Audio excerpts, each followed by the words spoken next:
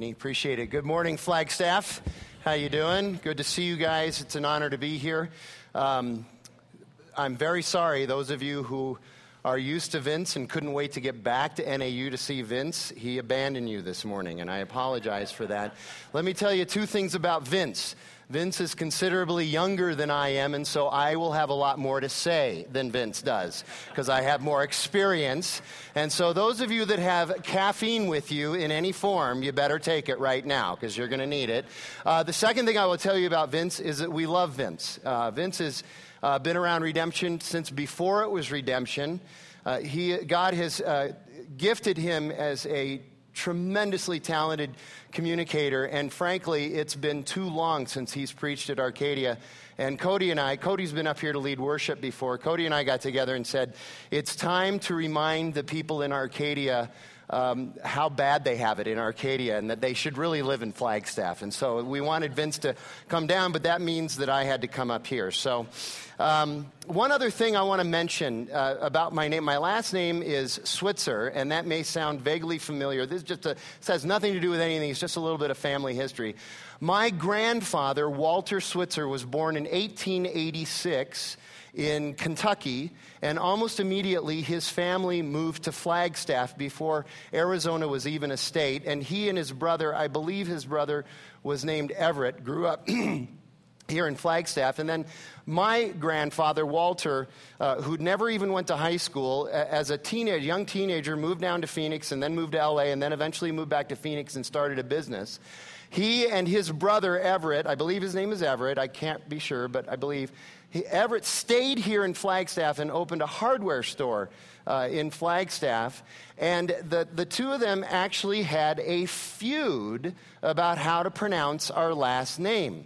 The people in the Flagstaff Switzers said the name is Schweitzer. My grandfather, Walter, said, no, you pronounce it like Switzerland. So we actually have blood relatives that pronounce our names differently. We have this chasm in our family. And so those of you that have seen Schweitzer Canyon Road, that's actually, I guess, my great uncle. I don't know what that would be. Anyway, it's my grandfather's brother's family. And Vince told me, the reason I bring this up is because Vince told me that when he first moved up here, he kept pronouncing Schweitzer Canyon Road, Switzer Canyon Road, and people would immediately correct him. And he's like, hey, I know Frank Switzer, so, you know. But apparently it didn't make any difference. Anyway, just a little family history to try to connect you to who I am. Let's just get to Judges. What do you say? All right, here we go. We've been in Judges for, 3 or 4 weeks. In Arcadia, this is our 4th week in Judges. We took an extra week. And here's the Judges' big idea. I want to make sure everybody's on the same page with this. So a little bit of review. Here's the Judges' big idea. The Judges' big idea is that in those days, there was no God in Israel, and everyone did what was right in their eyes. And so let's make sure we understand what it means when the writer says there was no God in Israel.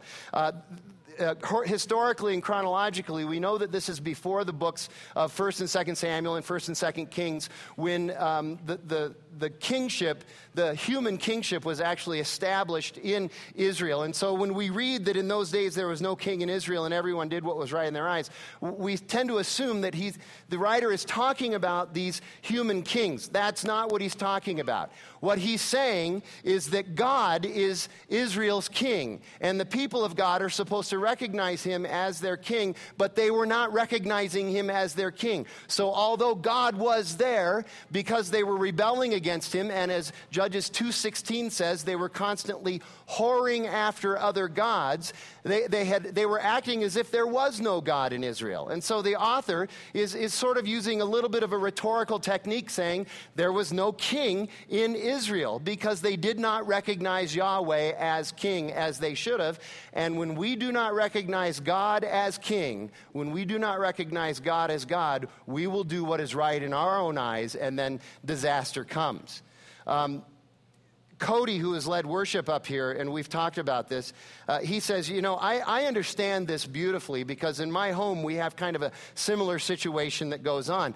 Cody has 3 little boys. He's got Kyler, Hayes, and Wesley. And he says that there are times, quite often in his home, that even though he and Lauren, the parents, are in the home, the boys do not recognize that the parents are in the home. And so Cody likes to say, in those days there were no parents in the Kimmel household, and the children did what was right in their eyes.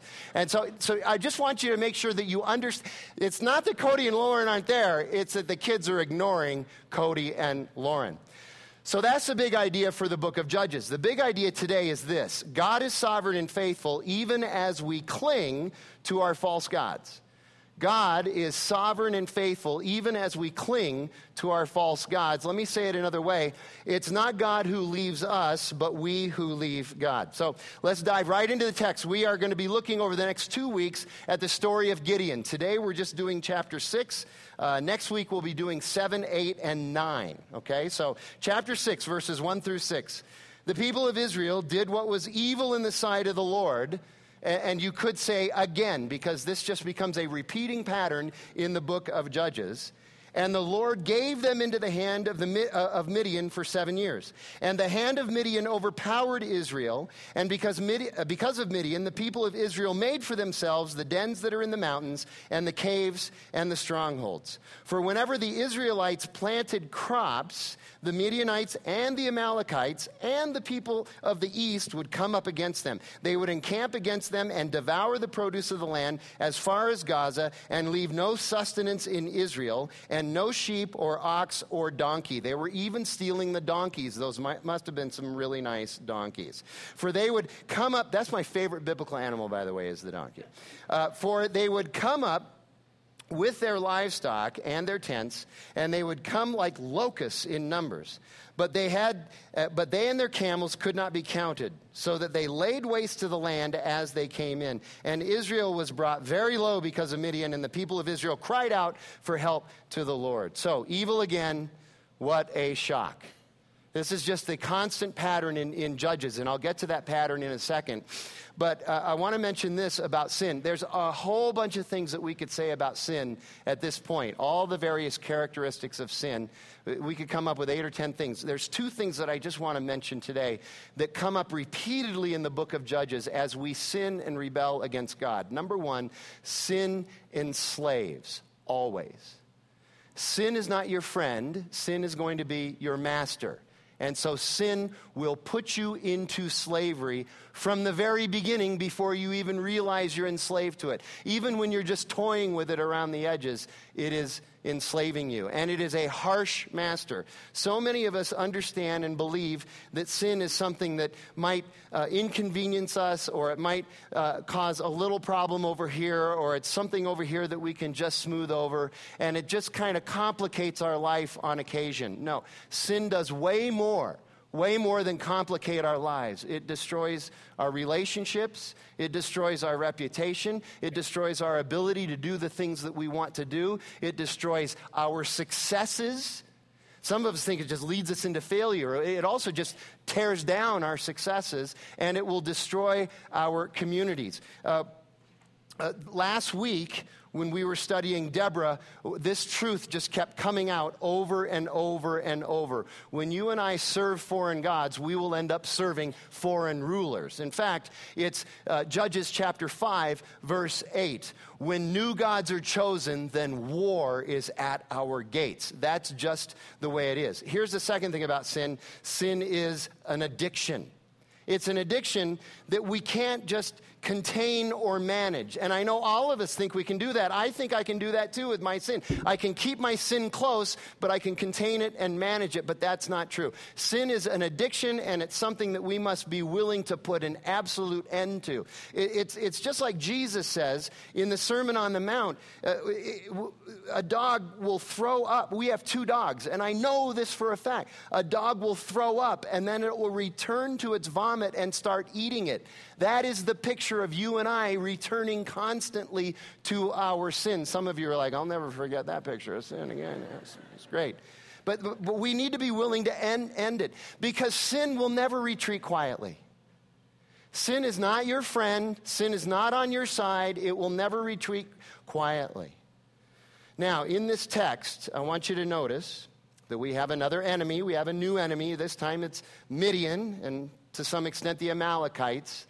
And this is not an enemy that, like so many of the other enemies of Israel, was coming in to occupy and dwell in the land. This was an enemy that had decided they were just going to make raids into the land at the most opportune times, take all of the plunder, take all of the spoil.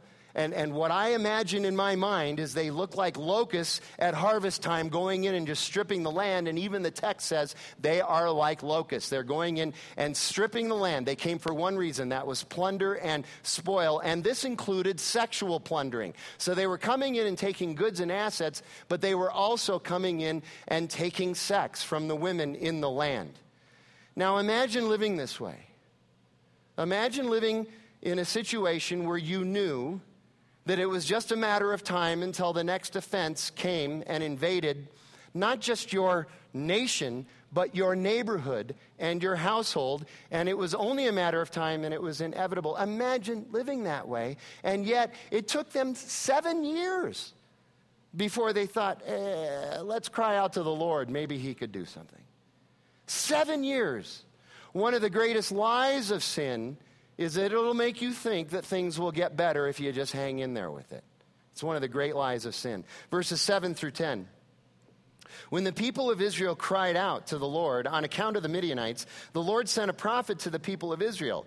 And he said to them, "Thus says the Lord, the God of Israel, I led you up from Egypt and brought you out of the house of slavery, and I delivered you from the hand of the Egyptians and from the hand of all who oppressed you, and drove them out before you and gave you their land. And I said to you, I am the Lord your God. You shall not fear the gods of the Amorites in whose land you dwell. But you have not obeyed my voice." So this is one of the first little hitches in our common pattern in the book of Judges. Here's the common pattern in the book of Judges.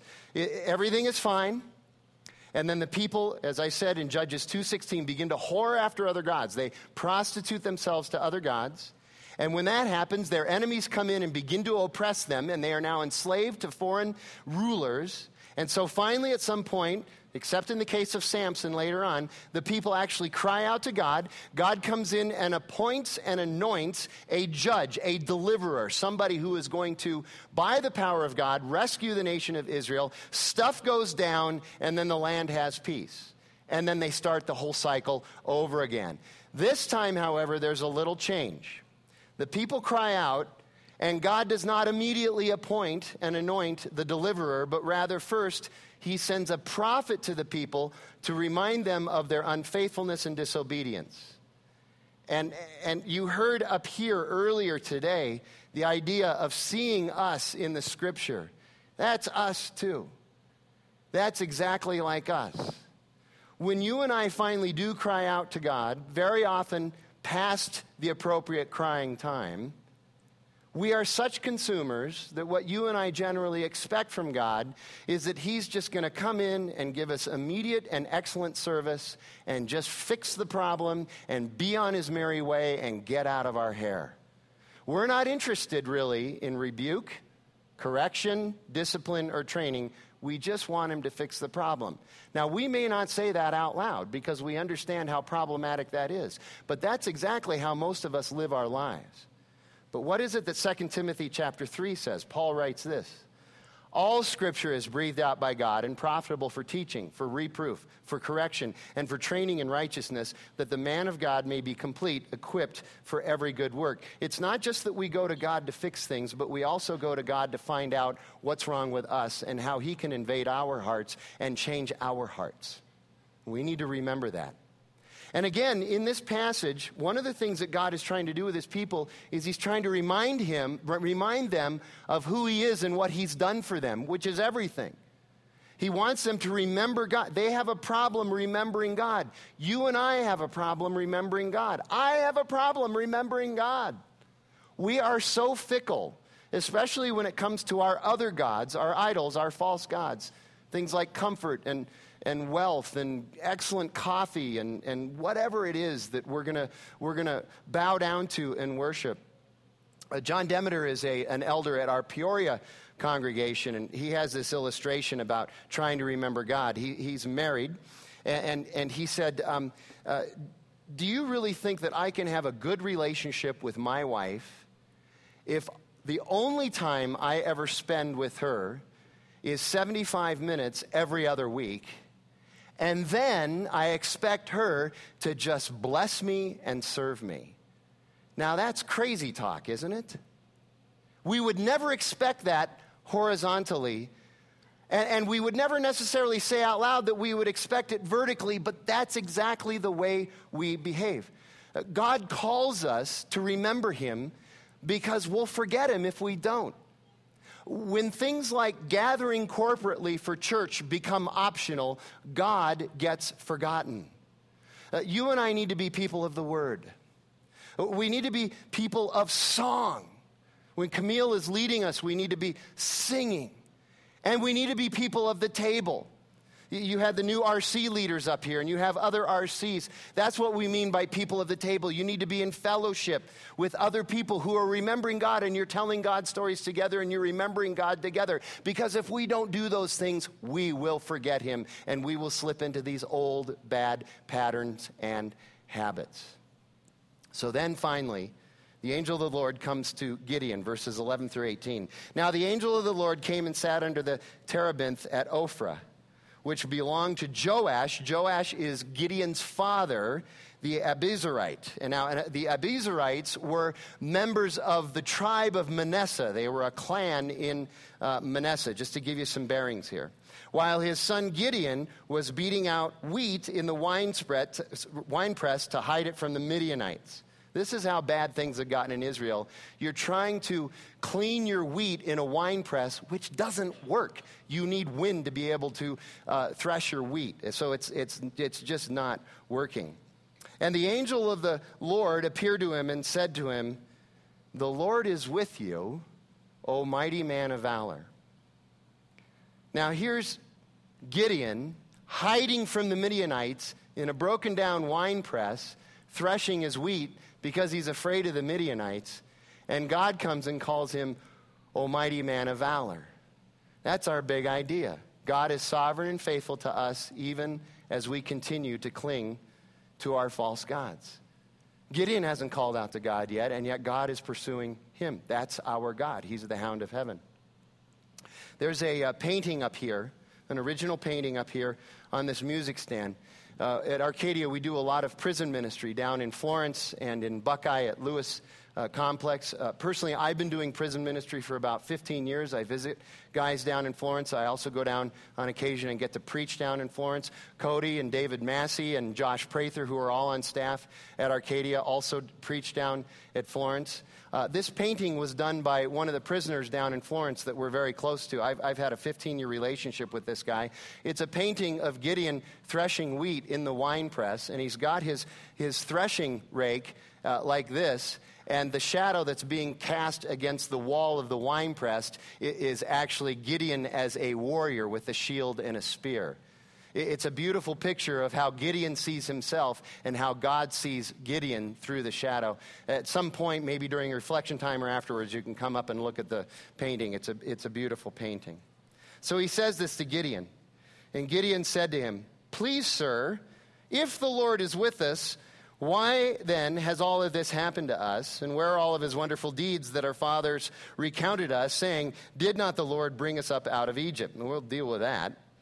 "But now the Lord has forsaken us and given us into the hand of Midian."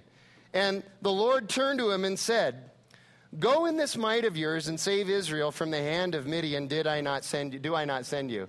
Isn't that interesting? Gideon has this long, drawn-out, whiny, complaining question for God, and God doesn't answer his question. Instead, he answers the question Gideon should have answered. That's Jesus' MO as well. If you've read the Gospels, you know that people are always asking Jesus questions, and he usually answers the question that they should have asked.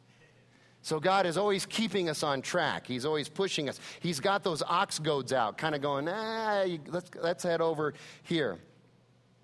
At verse 15, and he said to him, "Please, Lord, how can I save Israel? Behold, my clan is the weakest in Manasseh, and I am the least in my father's house."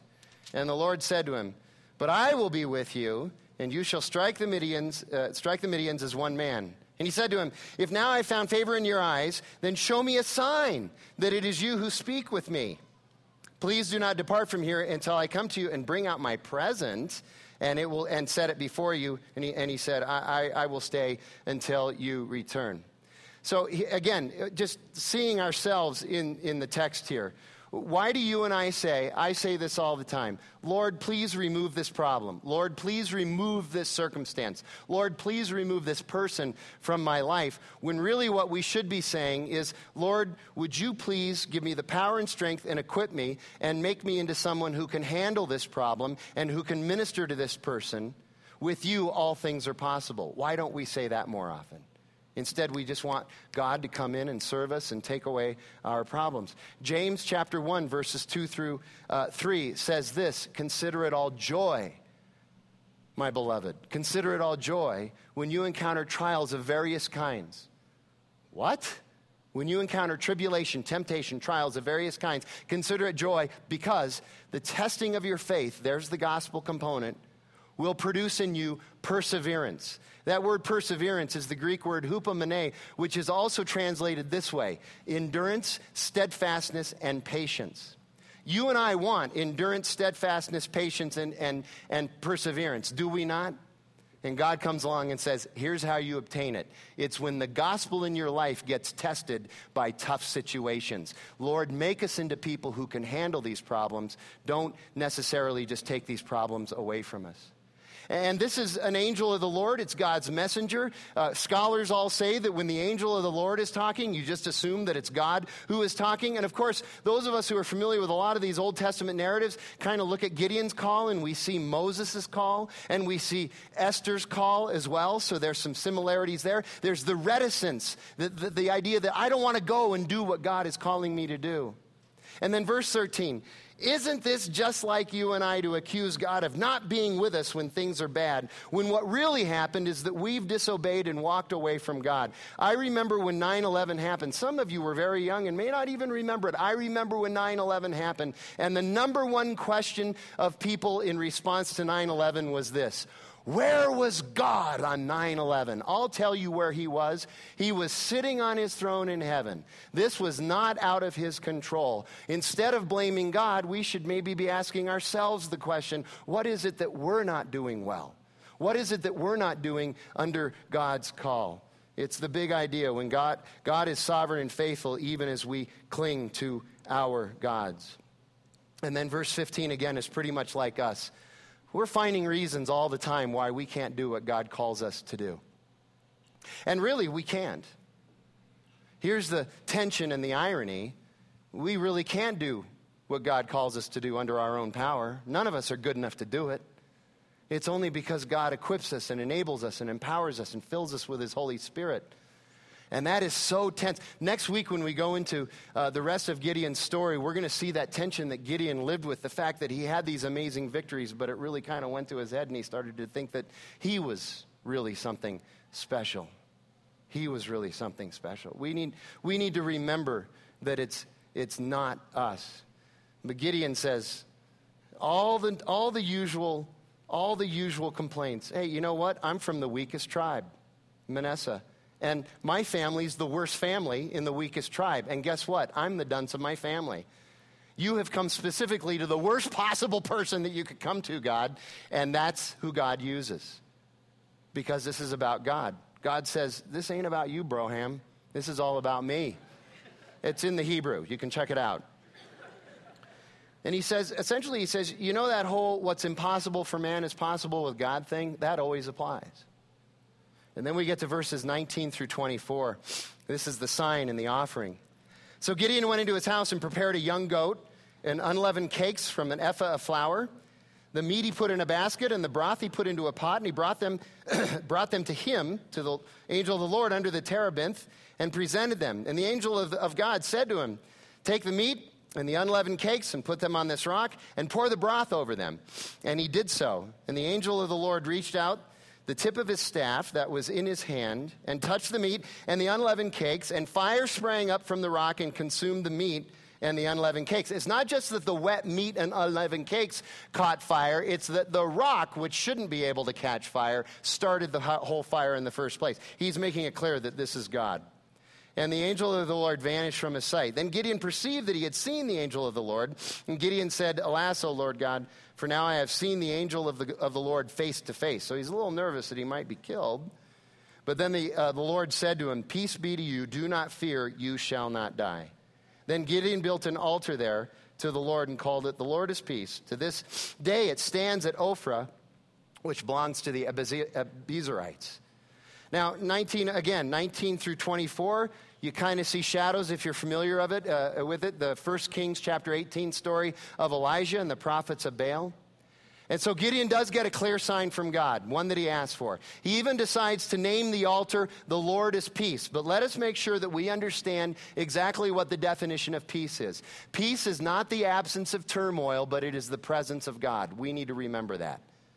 We want peace to be the absence of trouble and challenges and turmoil, but God's definition of true peace in our lives is the presence of Him, the presence of the resurrected Christ, the presence of the gospel in our lives. But this is very strong language that Gideon uses here. He's convinced. And yet, just a few verses later, when we get to verse 36, he does the whole fleece thing. It's just amazing how quickly he forgets. And it is, again, it's just like us. God does something very special for us.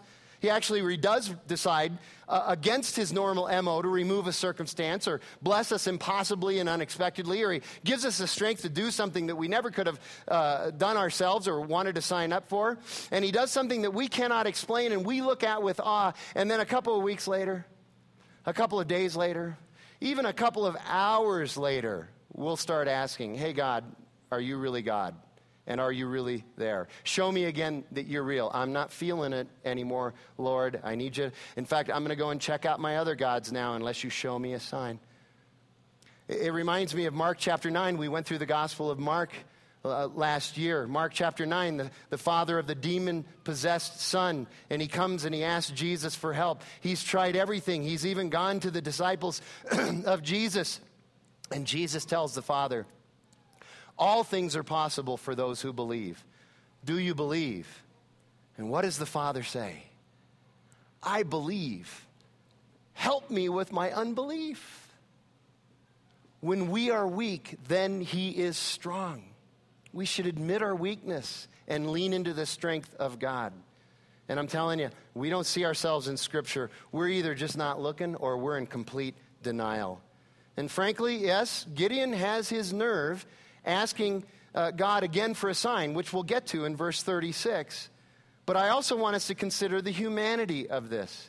God is asking Gideon to do something extraordinarily dangerous, which will surely result in the end of his life. He will probably be killed doing this. He's frightened, just like you and I are. And again, we need to remember that courage is not the absence of fear, but rather it's us being willing to take action in spite of the fear that we have. One author writes this, Barry Webb. What Gideon does is simultaneously entirely understandable and also thoroughly insulting to God. Look at these next three verses, 25 through 27. Irony abounds in these verses. That night the Lord said to him, "Take your father's bull and the second bull, 7 years old, and pull down the altar of Baal that your father has, and cut down the Asherah," that's the sex god, "that is beside it, and build an altar to the Lord your God on the top of the stronghold there, with stones laid in due order. Then take the second bull and offer it as a burnt offering with the wood of the Asherah that you shall cut down." So Gideon took 10 men of his servants and did as the Lord told him. But because he was too afraid of his family and the men of the town, because he's going to tear down their idols, their false gods, he did it by night instead of doing it by day. So here's the irony. The symbol of the Canaanite god is what? A bull. So he's going to use the bull to pull down the altar to Baal. Okay? And the wood used to sacrifice the bull is the wood from the Canaanite sex god statue, Asherah. So there's just all this irony that is going into this. And then look at the reaction of the people of the town, verses 28 through 32. When the men of the town arose early in the morning, behold, the altar of Baal was broken down, and the Asherah beside it was cut down. And the second bull was offered on the altar that had been built. And they said to one another, who has done this thing? And after they had searched and inquired, they said, Gideon, the son of Joash, has done this thing. Then the men of the town said to Joash, bring out your son that he may die. I love 3,000 years ago how they never minced words, okay? They didn't beat around the bush. Bring him out, we're going to kill him, all right? For he has broken down the altar of Baal. Remember, these are God's people. These are people, the people of Yahweh, the people of the Lord who are saying, we're going to kill this guy because he pulled down our false god. Okay, just incredible irony. Because he cut down Baal and cut down the Asherah beside it. But Joash said to those who stood against him, these are great words, will you contend for Baal? Or will you save him? Whoever contends for him shall be put to death by morning. If he is a god, let him contend for himself, because his altar has been broken down. Therefore, on that day, Gideon was called Jerubbaal, that is to say, let Baal contend against them, because he broke down their altar. So, the reaction we see to questioning, criticizing, or destroying somebody's false god, that's what we see here. And we're going to come back to that. That's what we're going to end with.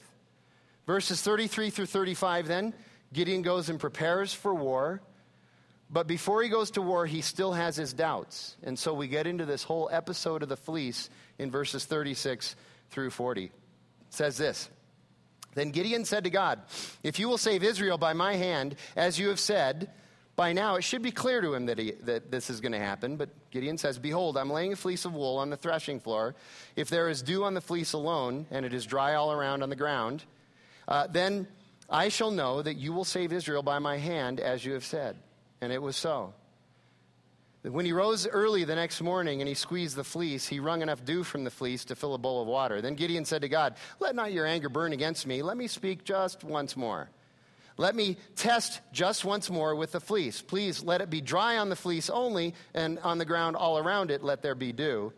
And God did so that night, and it was dry on the fleece only, and all around the ground there was dew. Gideon takes a lot of heat for this little paragraph here. Some deserved and some not so deserved.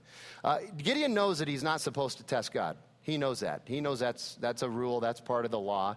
He knows that what he's asking for is wrong. That's why he asks the second time that God's anger would not burn against him. But this is also interesting too. Scholars in all the commentaries make this note. If you put wool fleece on the ground overnight in a place that has dew, guess what? The next morning after the sun comes up, it is expected that the wool fleece would actually be wet with the dew even when the ground is dry all around. That's kind of expected what would happen. So the question they have is, did Gideon get up the next morning and after he did all of this suddenly realize, oh, that's what would have happened anyway even without God's power? I guess I better ask God again. So he goes to the Lord and he says, I need to do this one more time, but I need to get it right. I need to have it done the other way. And that's possible that that's what's happening here. But here's where Gideon really takes flack from the commentators. It's what I mentioned earlier. How? How does a guy who's already been through all these experiences, right in his rearview mirror, how does he go and ask God again for a sign? And the problem, I think, mostly with the way we look at this is with our interpretation of what Gideon is trying to get out of this little episode. Many of us wrongfully believe that Gideon is asking God to help him with some decision of sort. And then what we have done in the past, or what some of us will even do today, is we appropriate this biblical methodology to our lives as well, and we begin to throw out our own fleeces, so to speak. And we need to understand, this is just narrative description. This is not prescriptive. This is not calling us to start throwing out fleeces. And yet, when it comes to decision making, it's very common that I will hear people say things like this. If he texts me before noon, that means that a romantic relationship is probably something I should lean into. If they call me about the job before the end of the week, I should probably take the other job. If I'm the first person to get to class on that particular day, then I'm going to get an A on the exam. No, if you study, you might get an A on the exam. This is not what Gideon's doing, though. Gideon's context is one of many gods, just like our context today. He's in the land of Canaan, even though it's Israel's land now. But there's many, many gods there. And the way they would do it, the way the Canaanites would do it, is just kind of like us too. We don't necessarily speak of it in terms like this, but there's this pantheon. There's these all these different gods And think of it as a department store. Every god is in charge of a particular department of the universe. And so there's a god of the economy, there's a god of agriculture, there's a god of the sun, there's a god of sex. There's all these different gods. But no god has any power over any other god's area. They only have power over their area. So you have to go to every single god in order to appease them and get them to do what you want them to do in that particular area. And certainly no god would claim sovereignty over all of the departments. That would just be crazy talk to do that.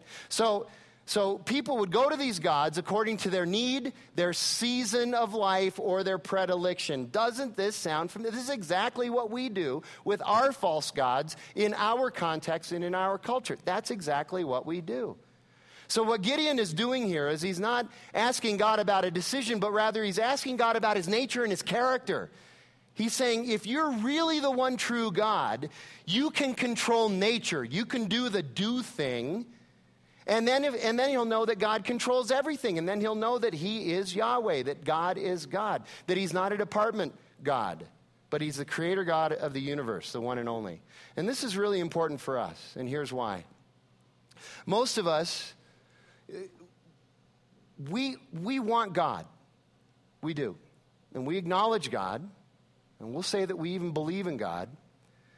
But even if we have a truly accurate intellectual understanding of the gospel of Jesus, in practice, what many of us want to do is we want Jesus to just fit in quietly with the rest of our gods and just do his job and just meld in with the rest of our gods. We want Jesus with our idols. We want Jesus with our worship of sex and power and intellectualism and status, our worship of social media prowess, our worship of comfort. That's my big idol right there, comfort and convenience. Our worship of causes and just overall coolness. Jesus is not going to exist alongside all of our other gods, all of our false gods, because he's the one and only true God. And false gods never fail to fail us. When will we learn that? False gods never fail to fail us. This is part of the human condition, though. Spiritual deterioration is inevitable. We will always forget God, even though we shouldn't. Therefore, spiritual renewal is essential. We need to be in church. We need to sing songs of praises. We need to be in RCs. We need to be challenged by Bible study. And here you go. Maybe more than anything, every single day, you and I need to proclaim the gospel to ourselves. We need to remind ourselves of what Jesus has done in our lives, that we are loved far beyond our capacity to even imagine his love. And then we need to proclaim the gospel to others by loving and serving our communities and our neighborhoods and loving those people who are in the margins and those people that are really, truly unlovable. That's what he calls us to do. It's a big call, and it's really hard, and we can't do it without him. The bottom line is that if God is sovereign, he is our wisdom, guidance, and true north in all things. I want to wrap this up. Go back to verses 28 through 32, where Gideon pulls down the idols and he destroys the idols. And remember, these are God's people, Yahweh's people, worshiping these false gods, these idols. Now, I'm sure you understand that in our culture today, one of the big idols, one of the big false gods in our culture today is sexual ethics, gender identity, same-sex marriage, all of that stuff kind of lumped in together. Can you imagine what would happen if somebody would actually pull down the altars of those things in our culture? What would happen to that person? It would be very difficult for that person. And I'll tell you, one of the ways that we actually begin to pull down those altars is merely by walking up and entering a conversation and saying, you know, there's another way to look at our sexuality. There's another way to understand our identity in this world. There's another way to understand gender. There's another way to understand these things that you're sure you have figured out. All you have to do is propose a different way to look at this, and you will be tearing down people's altars, and they will respond badly. This is not uncommon. Human nature has not changed in 3,500 years. We need to remember that. The same problems and challenges we encounter today have existed for thousands and thousands of years. Poor Gideon. These idols were enshrined in his town. They were sanctioned by his father, Joash. And to go against not only the townspeople, but also his father is shameful and suicidal in his context at best. Yet Gideon does it. And the townspeople are certain that Gideon's father will help them, that he will deliver Gideon to them. And Gideon's father, Joash, he helps all right. He speaks daring truth to the townspeople. He says to them, you know what? If Baal's really God, why do you have to save him? If he's really God, why does he need you so badly? You see, this is really hard for us. If we want to be popular and affirmed, don't challenge culture's idols. But that's exactly what Gideon and his father Joash did. They stood up against their culture's false gods, and in doing so, they forsook popularity for obedience and faithfulness. And I want you to know this is exactly what Jesus did when he went to the cross. This is exactly what he did. Gideon and Joash are but a small foreshadowing of what Jesus did on the cross. Hanging there on the cross, Jesus was taking a stand against every false god, every idol, and every deceitful thing in our lives. When you look at him on the cross, when you imagine him on the cross, he is standing against those things, false gods, idols, and deceit. And because we're prone to these things, he had to go and do this. Our fallen nature leads us to believe that our sin and our idols and our false gods can give us the fulfillment and the joy and the contentment and the security that all of us long for, legitimately long for. But Jesus takes all of that on himself. And he stands against it, and he stands in victory over it. And then in this amazing act of grace and love, he gives it to us. The only one who has been perfectly righteous went and crucified his righteousness on that cross so that those of us who are not righteous could be made righteous as his gift to us. Verse 34 tells us, as Gideon went to organize everybody for battle, that he was clothed in the Spirit of the Lord. That's what happens to you and I when we come to Christ. We are clothed in the Holy Spirit. We are clothed in the resurrected Christ. Ephesians 4 says we are sealed with the Holy Spirit. Joash and, of course, Gideon are, like I said, a small foreshadowing of the reality of the great judge, the great deliverer, the great advocate, the great Savior, Jesus. This is the historical, redemptive story of God and his people. We forsake him, he saves us. That's the big idea. God is sovereign and faithful even as we cling to our false gods. That's why you and I should live in gratitude. That's why we should live in joy. And that's why we should live to serve and love others. That is the gospel. Let me pray, and we'll get ready to enter into our time of reflection and response. Lord God, we thank you for your word and its truth. And we thank you for how you don't gloss over anything. You challenge us every single time with your word and your truth. You tell us the truth about us, and you tell us the glorious truth, the saving truth, the wonderful, loving truth about us, about you as well. And God, we submit that to you. And we thank you for that. Lord God, thank you for how you've called Redemption Church to be a church that's gospel-centered and outward-focused, and how you've called individual, young, gifted men to lead at Redemption Church, men like Cody and Vince and Josh. Thank you for them. So now, God, as we reflect on your word and what we've learned, we just ask that we would seek to understand better those things that deceive us in our lives, and we would just turn them over to you, and we would race to you into your loving and graceful arms, into your throne of grace. We ask that in Jesus' name. Amen. We want to take just a minute for you guys to have a chance to just pray and think and reflect on everything that's happened in this service up until now, including God's word.